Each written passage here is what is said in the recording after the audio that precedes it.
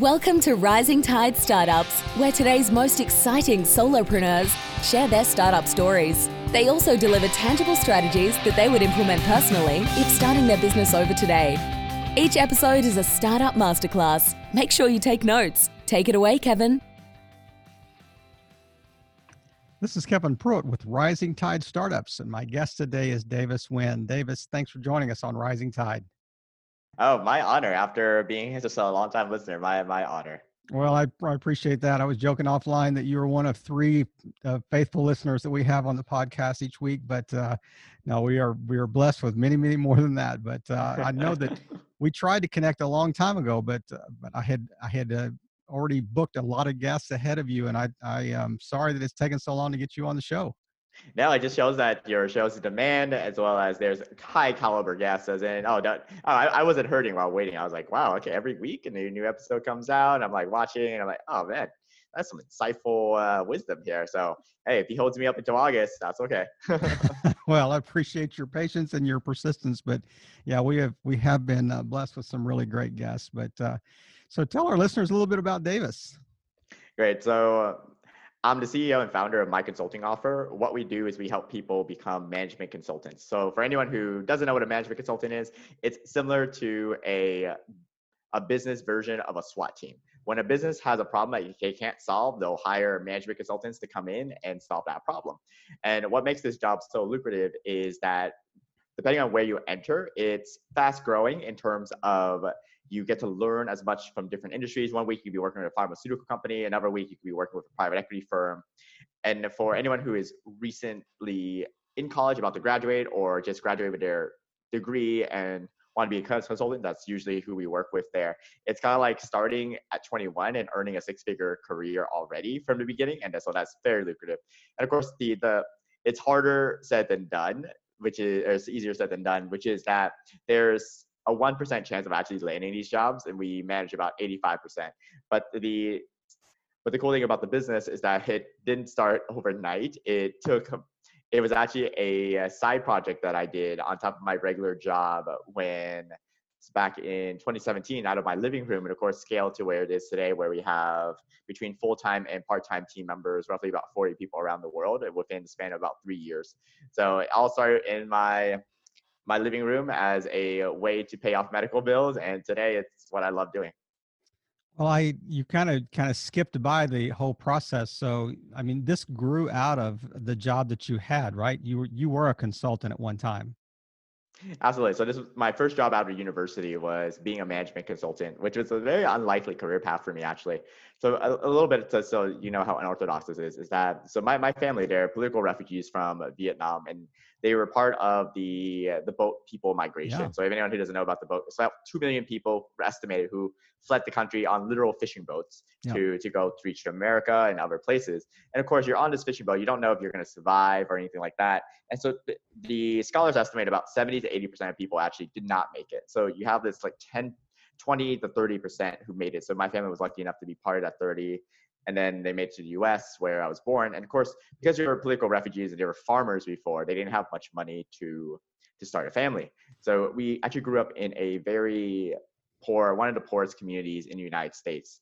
And in fact, at the area I grew up in, we were so funded, as well as just there's so much difficulty growing up there, because there was like a bunch of refugees, a bunch of minorities growing up there, that my school system was actually for a number of years called the worst school system in the US. So it's during career day or during college recruiting days, normally when you would have your universities and so forth come in, we actually had like the Army come in, we had police department, firefighting department, we had Walmart come in, not even Walmart corporate. It's like, hey, you can be the manager of the shift, right? So it's like the type of jobs there. So going to university wasn't quite an expectation, but had a great set of teachers who believed in me. And it's just something I just wanted to do, is to improve the quality of my life for my family. So I ended up working and got lucky along the way, and ended up getting full scholarships to Yale and Harvard, where I ended up studying for my degrees. And during that time, discovered management consulting, because every summer I would work for an entrepreneur who I looked up to, who was building something that was trying to change the world, usually in education.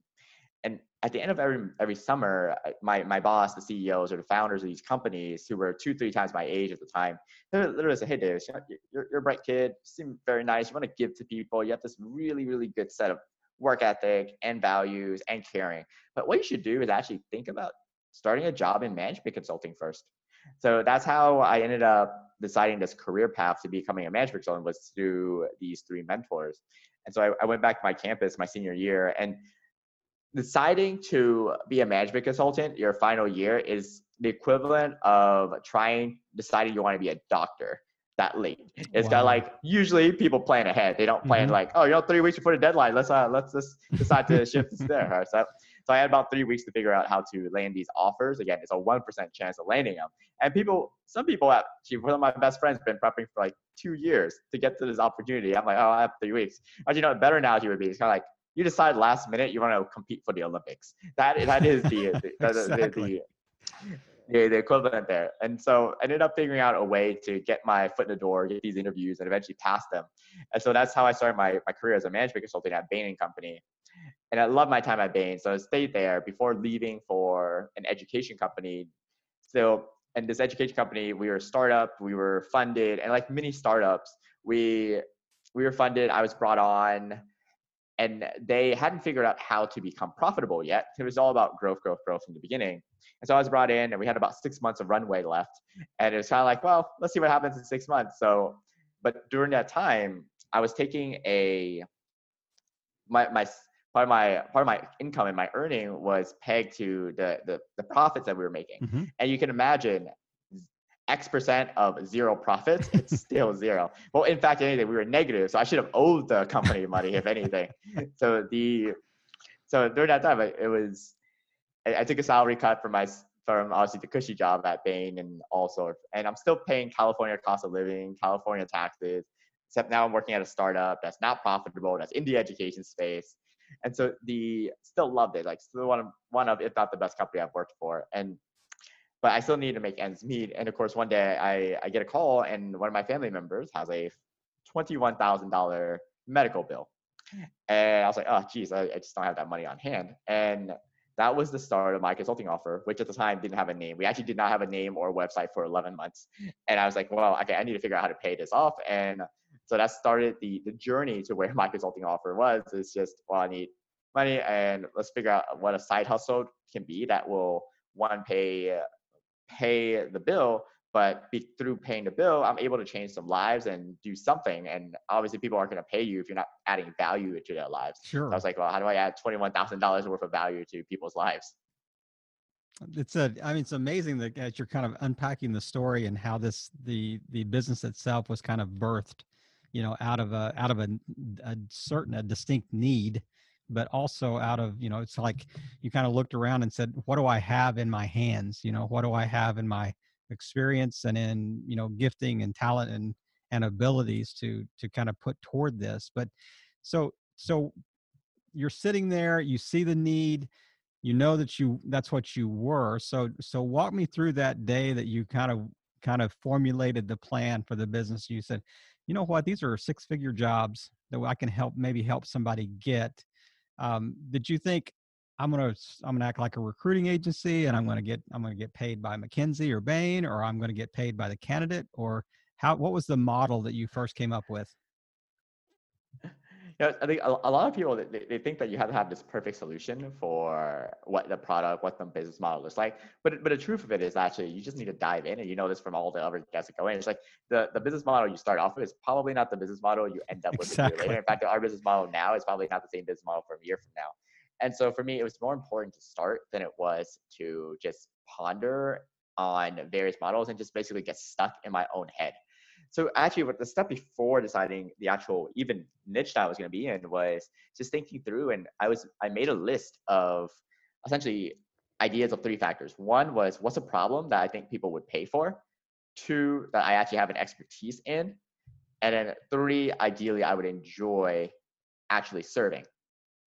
And so the question of the expertise was quickly answered because I knew what my expertise were. I knew what I had on hand, if you will. And the other was, would I enjoy it? Well, don't know quite yet. But we have this bill, so that's why I'm going to wait for a little bit. And then, but the first factor, which is will people pay for it? That's the factor that mattered, isn't? So I joke that I like to say it's not science. You need clients. So this is like any idea you start, right? With a podcast, if you're trying to generate it, you need sponsors. You need people to pay you. If you're trying to e-commerce, you need customers. And if you're in a service business like this or any others, you need clients. So my first goal was let's just find clients and figure out from there. And so I went through my list of ideas, and it just so happened that management consulting was actually the top of the list. And so I went there, went on forums that I was active on, and just started providing value, asking people what kind of questions they had, and people started reaching out, and I just gave tons of value. And at the end, I just made an offer. It's like, hey, I'm starting this program. It would help you become a management consultant, and I would help you get the interviews and help you pass the interviews. This is how much I would charge. So that was the start of it. Was, does it work? And of course, the first 12 calls I had when I made the offer, all 12 people signed up. So what that tells me is, great, wow, I have money coming in. But second, it told me, wow, my price was way too low. Exactly. So that was 100%. See, people think, oh, I want everyone to use, but it's like, no, you don't want 100%. That means you're pricing yourself way too low. And so that was the start of our business. Was me in a living room with these 12 client students who wanted to service, and then the rest of it was improving it as it went on, like the pricing. Like I mentioned, we didn't have a website, we didn't have a name, we didn't have bookkeeper. There was these things that people come to me. It's like, hey, David, do I need an LLC? Do I need? It's like, eventually you need these things, but in the beginning, no, I just need to pay off this debt.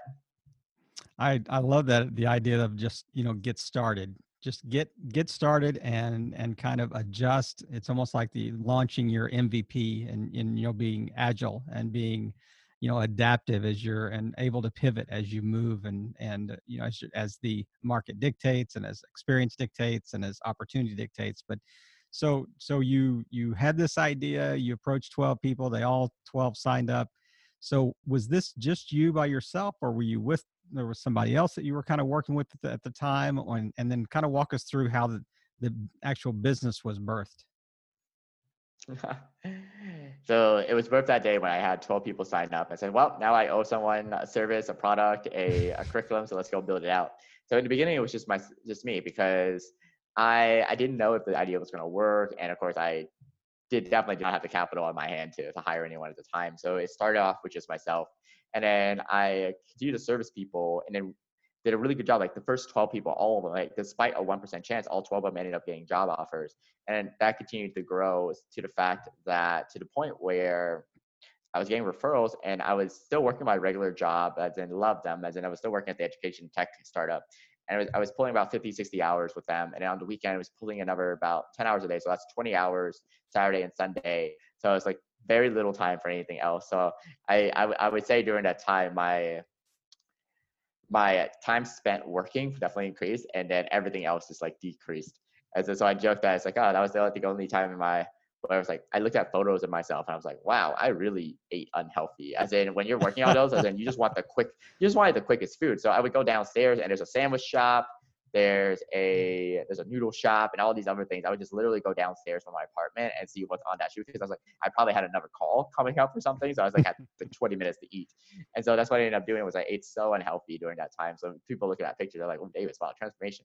But of course, I was just very drawn to making sure that this medical bill was paid off. And eventually, when it was paid off, people still come back. I was like, oh, well, I guess that this can be a side hustle that continues.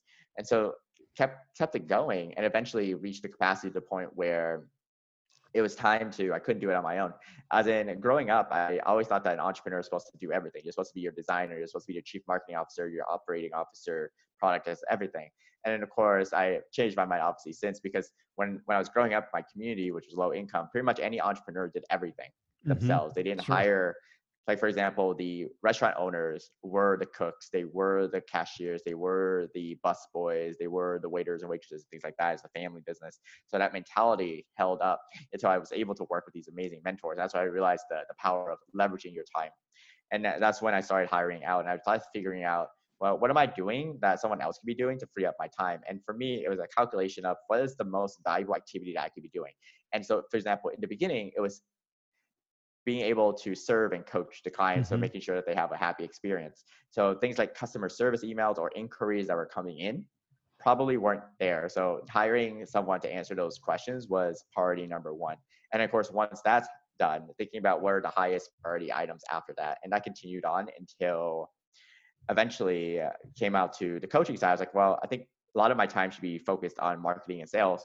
So then hiring out a coaching team that would do equally, if not a better job than I could coaching and caring for these clients. And so that was the second step. And then of course we continued to move up this ladder where I'm slowly removing myself away from the day-to-day operations while maintaining the quality. Like Right. for example, it's just like building in these processes where if you want to be on our team, you go through like this 20-hour interview process. Wow, I mean, it's almost like the book, The E-Myth, that talked about where you're kind of migrating from, you love to bake cakes, but at some point in time, you've got to figure out how to run a bakery instead of just baking the cakes themselves. Instead of working in the business, you need to really work on the business. And it sounded like you certainly made that transition over time. So what's your team size now? And are you distributed around the world, or is it still in the States, or what does your company makeup look like? We're distributed all around the world. So we're pretty much operating on 5 continents right now in terms of it. And so, we there are people who are full-time and there are people who are part-time, but our team count is roughly about 40 right now.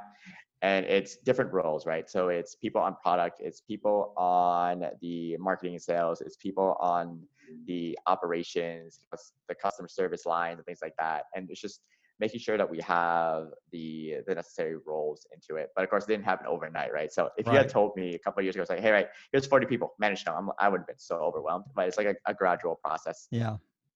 So, I mean, the actual business was launched when? What year? This was 2017. This was August of 2017. July, August was when I started making those. The bill came in, and I was like, yeah, so around that time. And when was it that you really transitioned to full time? You kind of you left the ed tech company and you just started doing this full time. This was end of July, so August of 2018. So this would have been a year later. Okay, so you had these 70-hour weeks for almost a year leading up to this Yeah, time. yeah, exactly. It's funny. I only remember ever taking 2 vacations, like 2 vacations. One was to my little brother's high school. What's high school? Yeah, high school graduation. And even then, I was working on the plane, answering emails, like waiting to send once I land. And then even afterward, after his graduation lunch, I went back and worked. And the other time I took vacation was during Christmas, New Year's, which was Jump Cuts culture was fantastic. Is that they all employees are given basically additional vacation during that time from Christmas to New Year's. So even then I was working through the business and so Yeah. forth. So those were the only 2 times I took time off, because if you remember, my full-time job was figuring out how to make this company profitable and helping with the team. And so we were launching products and so forth. And we had 6 months of runway. So that was like priority number 1 to me. It was just making sure that they were stable because they trusted me with everything. And eventually we do turn the company around, and we massively go from losing money every month to making a ton of money that we actually don't know what to do with. So that was that was on my regular job side of it before I went full time. So when I left, we were actually in the highest point at that point. It was literally gotten higher since, and we gave them 2 months notice during that time to transition out. And anytime they still need me or need help or anything, I'm always want to email away. And the leadership team is just fantastic, so I still keep in touch with them. Yeah, and you didn't burn any bridges when you left. I mean, you maintained those relationships and left in good stead, and I mean, obviously have kept in touch with them, since you left. But I'm curious, what part of the country did you grow up in? I grew up in the American South, so I grew up in Atlanta. Okay, because I remember that there was a large. Were these all Hmong people, or were they other tribes as well from kind of northern Vietnam area? Oh, for you mean when I went back to Vietnam or in my home community? No, the refugees, you called them the boat people that came over. What Yeah. specific minority peoples were they? They were, the majority of them were Vietnamese. So they were Southern Vietnamese to be exact. So you have your Hmong as well, but a lot of them were Southern Vietnamese who had just lost the war. Of course, you have your Thai, you have your Lao, you have your Cambodians as well who Right. escaped during that Right. time. So it's like Southeast Asia because the war just crossed borders. I think most people think of it as the Vietnam War, but also bombings in neighboring countries as Yeah, well. for sure. So there's this huge migration. So part of it was when people came up to our community there, we were a lot of it were we were minorities, but on top of that we also had refugees from other countries and other events as well, as in it was 95% minority when I was growing up, and it's like there were more Hispanics and more blacks than, and I remember just growing up and thinking this was, oh wow, America's so diverse, like look at this. And then of course like very very different, right? When I went to college I'm like, oh wow, the numbers just got shifted. Yeah, that's right. There's a flip there. So, yeah, there was a large community that were in an area called Fort Chaffee in Arkansas, which was not very far from where I grew up. So, Hmm. that was I was wondering if that was the area that you had been in. But so, it's speaking of college, you were telling an interesting story on a TED Talk that I watched, and I will make sure that TED Talk is in the show notes. But tell us a little bit about how university plays into how you call yourself or your name.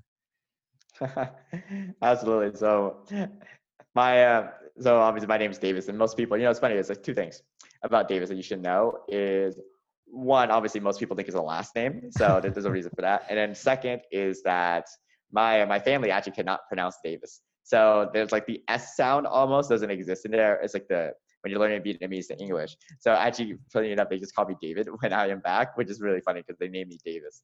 But the name actually Davis is that my grandma, she didn't go to college. My family didn't go to college. They were farmers and so my grandma had this dream that I would go to university. So UC Davis is a university, a college. So it's also the city of California, city Yeah. Davis. So that's Davis, where it is. As in, I also joked that I'm such fortunate that she didn't decide to name me like Rice University or something. As in, Rice is great, but like being named Rice my life and then going to dinner and say, Rice, can you pass the rice? Is probably, it would probably get owed really quickly. Yeah, I remember you telling that story on the TED Talk. But yeah, I just love the idea that you were named after UC Davis. I mean, what a great legacy. And actually about halfway that TED Talk when you said that, I thought, well, then he had to go to university there. And then as you went on, you said, well, actually, I got accepted into Harvard and Yale both, so I decided to go there. But so I want to talk about like the ideal client that you would have first targeted or you target today. And I guess the first question is, are you still primarily working with candidates that want to land these consulting jobs still? Yes, that's still our market. As in, people are like, oh, why don't you expand? You can expand to like software engineers, product managers, and so forth. But for me, it's kind of like I want to be able to really master and be just the front of everything for our one market and serve our demographic as much as we can in our client base. So we still serve the same demographics. And will we expand in the future? Maybe, but it's one of those things where I just want to make sure that our own people are taken care of. So that's the first thing. And in terms of ideal first clients, so anyone who's watching this, who's building up a service business or just finding your first clients or customers, and I'll be honest, in the beginning, you're just kind of trying to take anyone who's willing to work with you. Yep. It's kind of like a podcast. When you start, you're just taking anyone who's like going to be a good guest. And of course, you could be filtered out later. But in the beginning, I try to test who I think my audience would be. Is it like college students? Is it MBA students? Is it recent MBAs? Is it recent college students? Before you refine it. And so today, it's like there are people we serve today, and a majority, like for example, PhDs who I would never thought we would have served back then.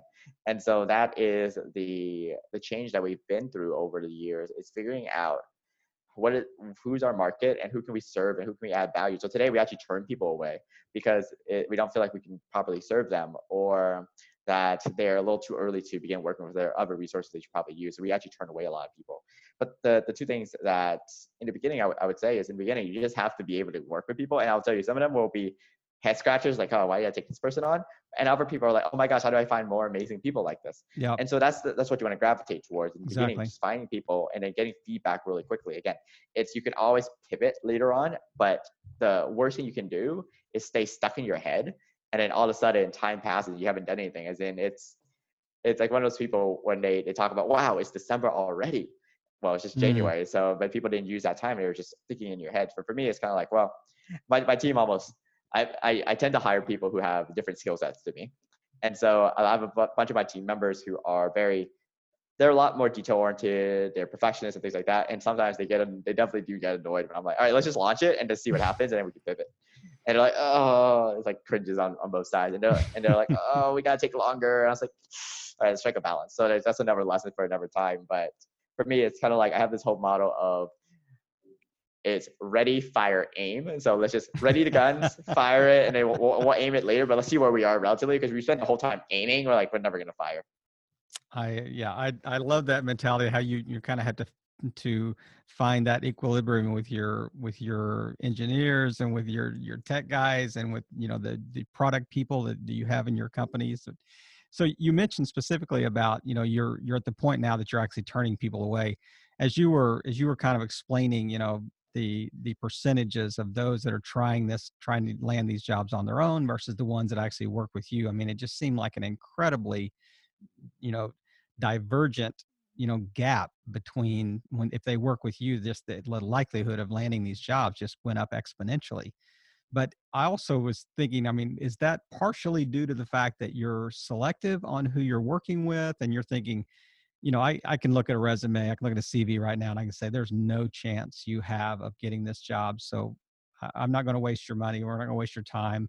I mean, are you, I hate to use the word cherry picking, but I mean, is it almost like saying, here are the candidates that have a higher likelihood, we're just actually increasing their likelihood of getting these roles?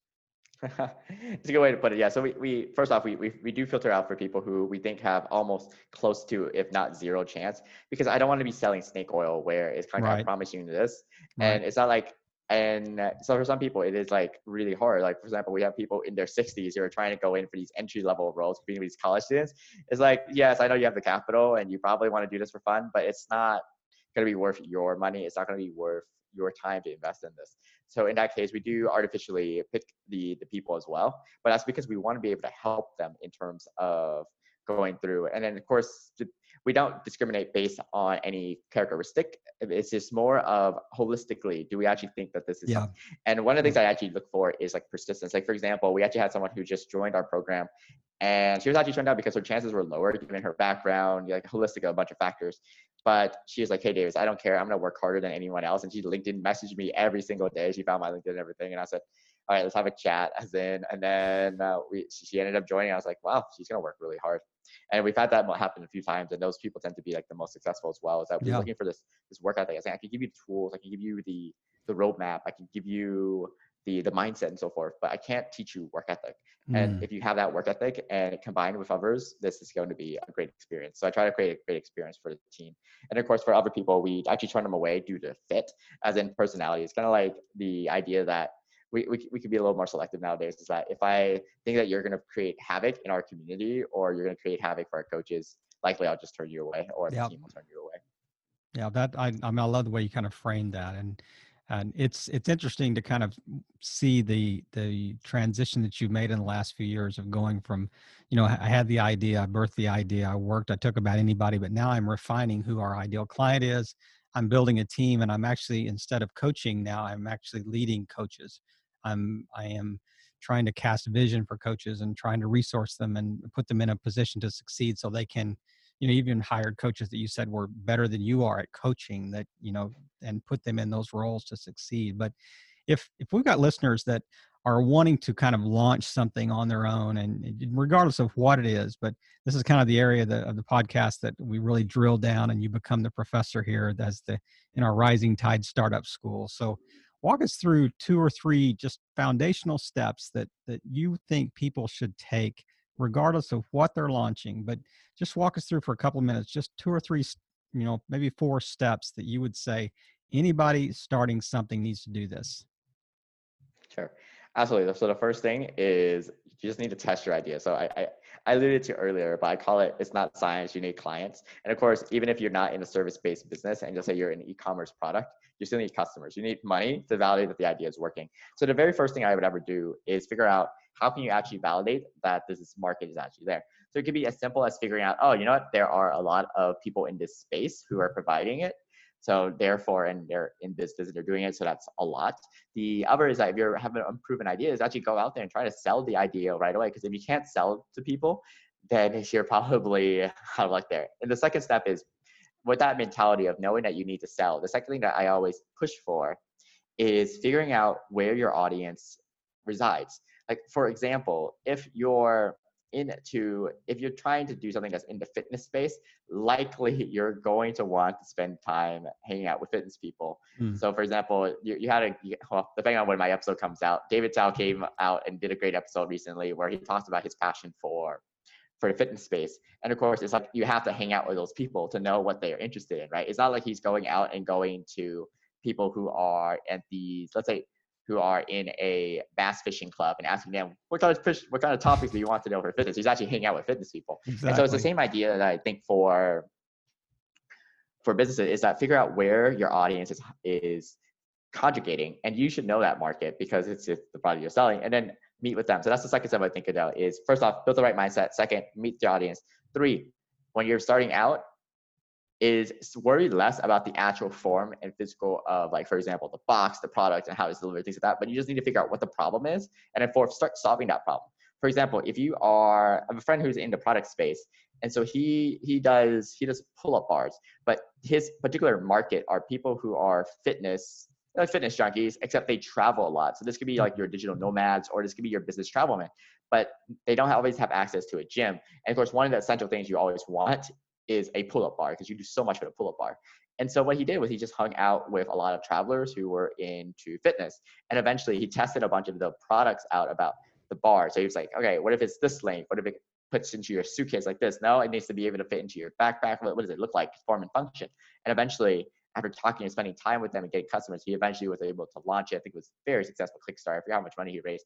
But essentially, it all started with this getting close to the people who hang out. So he was here spending time with people who were traveler in fitness. He wasn't going to, like, let's say Equinox or let's say Planet Fitness and hanging out with the people who are there every day. Right. He's literally going out and traveling to these cities and countries that are known for commerce and going and just spending time with people who are obviously not from the area, talking to them about it. So that's the third step, is actually just don't worry about the product itself and actually think about what's the problem they're trying to solve. And then 4th is just, I call it cupcake theory, which is your grandiose vision is to build this amazing wedding cake. But in the beginning, you just need an MVP. You just need something simple. So I always think about what's the simplest cupcake that I can sell that will satisfy people's taste, and eventually I'll work my way up to a wedding cake. But if I build that wedding cake and I realize, 1, my cooking skills suck, or baking skills in this case. 2, no one wants my wedding cake, or 3, it's just terribly designed. I just wasted this time building this humongous thing versus a small cupcake I can learn. People are like, this is way too much frosting. All right, frosting to flour ratio needs to change, and I can just pivot from there before I make this massive cake. So that's how I think about when the foundation of launching a business. What a great way to kind of wrap up our chat today. I'm just in a rapid fire. I mean, you gave us 4 really crucial, foundational steps that regardless of what you're starting, I mean, if you follow these steps, I mean, it will certainly increase, just like you do with your clients, at myconsultingoffer.org, you increase their likelihood of success, by going through your program. But one thing we talked about just briefly off camera was the whole idea that right now a very timely subject is really, this COVID-19, this coronavirus, pandemic that really has virtually shut the globe down. I mean, it's amazing. I mean, I realize I have a theory in the history of mankind, we've never experienced anything like this.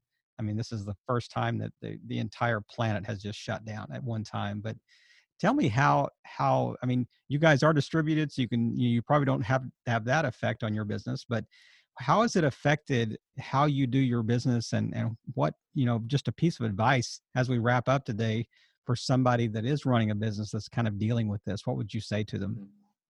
Yeah, so I'll give you three lenses, which is I'll look at it from, we'll start off with the business tactics. So the 2 things that are happening in our business, and then I'll leave with more of a personal one that applies to business, but also keep it personal too as well.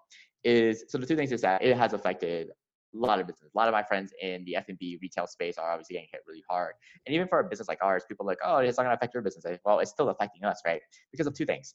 One is that, so a lot of the events that we do in person, a lot of the marketing and the branding that we do are physical workshops that we host at these like universities. Like we'll go to, let's say, a Stanford, or we'll go to a Harvard, and we'll host these workshops.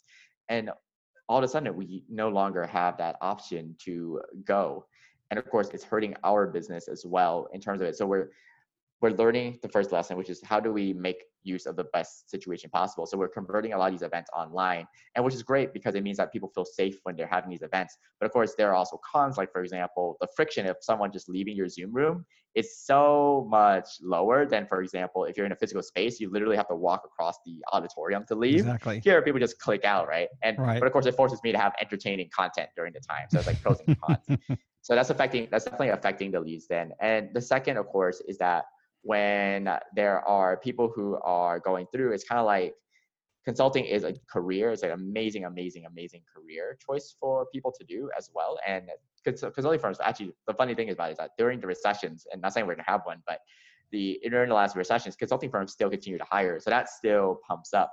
The con, of course, then is that it gets more competitive because, not because there's, let's say, less roles or anything, but because it's kind of like all the other job offers that people would go to no longer exist. So everyone flocks to consulting. Right. So then that 1% even gets lower. Right. So then it's kind of like, wow, now we really have to be on the top of our game. Like, we have to really dial into our service. So it's two factors that's forcing us to adapt to the situation as well. And we're lucky that we already work remotely, so we have to deal with that, but there's other factors we do. But so that's the two businesses. That the advice I would have is, one, figure out, if you already have a business, is thinking about what change is. One of my favorite books is Who Moved My Cheese. Exactly. And of course, it's like, if you wait too late, then eventually the cheese goes away. But if you see the signs, move those ahead, because you don't want to be caught when all the signs are there. As in, I always think about, our business is going to become much better at the end of this, because our content's going to be better. Because if I can keep people entertained online for the time, I could probably do it in person too, which also when they can't just leave, right? Yeah. And the second is that as we think about our product and reinvesting back into it, is how do we have an even better product so that once the economy normalizes, then people will still continue to have our service and working consulting and all that. But the third point I want to leave with is actually on more personal. You can do this on your business. Is that, so the world has never seen anything like this, but I also think the world has also seen worse. So during this time that I am now in my apartment and so forth, I think I've been doing a lot more reading, and I love rereading past books. And the book I was reading last week was Diary of a Young Girl, rereading one of my favorite books from my childhood, which is Anne Frank's diary from World War II during the Holocaust. And I'm reading it and I'm thinking to myself, things look bad, as in it's like my family and so forth, but it's like, I'm not trying to hide from Nazis. Exactly. I can still play Netflix. I can still play music. I can still Zoom my friends. I don't think Anne Frank could Zoom her friends or watch Netflix. And she's like her family's like all in the attic, being super quiet and waiting for their meals. But here it's like, we still have, food delivery. I can't leave, but hey, for some reason, food delivery still exists. So come over to me. I was like, I don't think Otto Frank, her dad, or anyone could just say, hey, you know what? Let's just use Uber right now. Let's order us some chicken wings, and they'll just come and knock on the door. We'll come out. It's so great. True. No Nazis can see us, right? So I always keep that perspective in mind, is that there are people who've gone through worse, and they had a better mentality. They had less, and they made out of it, and they still made the best of their situation. So if I were to complain about my situation, obviously, if my business is being hit, other businesses are being hit as well, is that if I complain about it, is basically saying that every single person who's gone through a worse time was less of a person, and that's just not true. So that's been helping me, is reading a bunch of people who've gone through much worse situations to remind myself how grateful I am in terms of what I have. And there's a quote she says that I won't forget. So this is it's about a year and about 8 months into being an addict. So she's literally this girl who's in this attic for a year and 8 months. Imagine not being able to leave during this time period. And she says, despite everything that's happening, instead of looking at all their misery, I still think at all the beautiful thing that remains. And of course, she reflects on the fact that her mom is with her dad is with her. She reflects on the fact that she's made friends with this other family. She also gets a boyfriend during the time as well in the attic. And she talks about how she was able to have this childhood, this school, and of course she's hoping that she'll go back to school and so forth. And so being grateful for that has really just changed my mindset about my business as well as my personal life, is that I can look at this as a downtime, or I can look at this as an opportunity to better myself. And regardless of what happens, life is going to continue. What a way to wrap up our chat today. And I mean, Davis, that was like 2 master classes back to back that we got a buy one, get one free from you right there. And I really appreciate the way you just wrapped it up and really gave us perspective on, how to face this crisis. I mean, not just from a business perspective, but really a personal perspective, and, to be able to see the good in this and see the bright, perspective and with gratitude and everything that this girl, facing the Nazis would have had to experience, and had every right to have a very dour, outlook on life, and just the way that she saw things just in such, a positive light. And I just really appreciate you taking the time today, and it's been a pleasure to connect. And once again, I'm sorry it took so long for us to get together, but I mean, it was well worth the wait on my side for sure. So thanks again for just playing your part and just helping all boats rise in a rising tide. Davis, thanks again. Another episode in the books. We hope you heard some great takeaways. Don't forget to subscribe and leave a 5-star review on iTunes and YouTube. As always, thanks for listening to Rising Tide.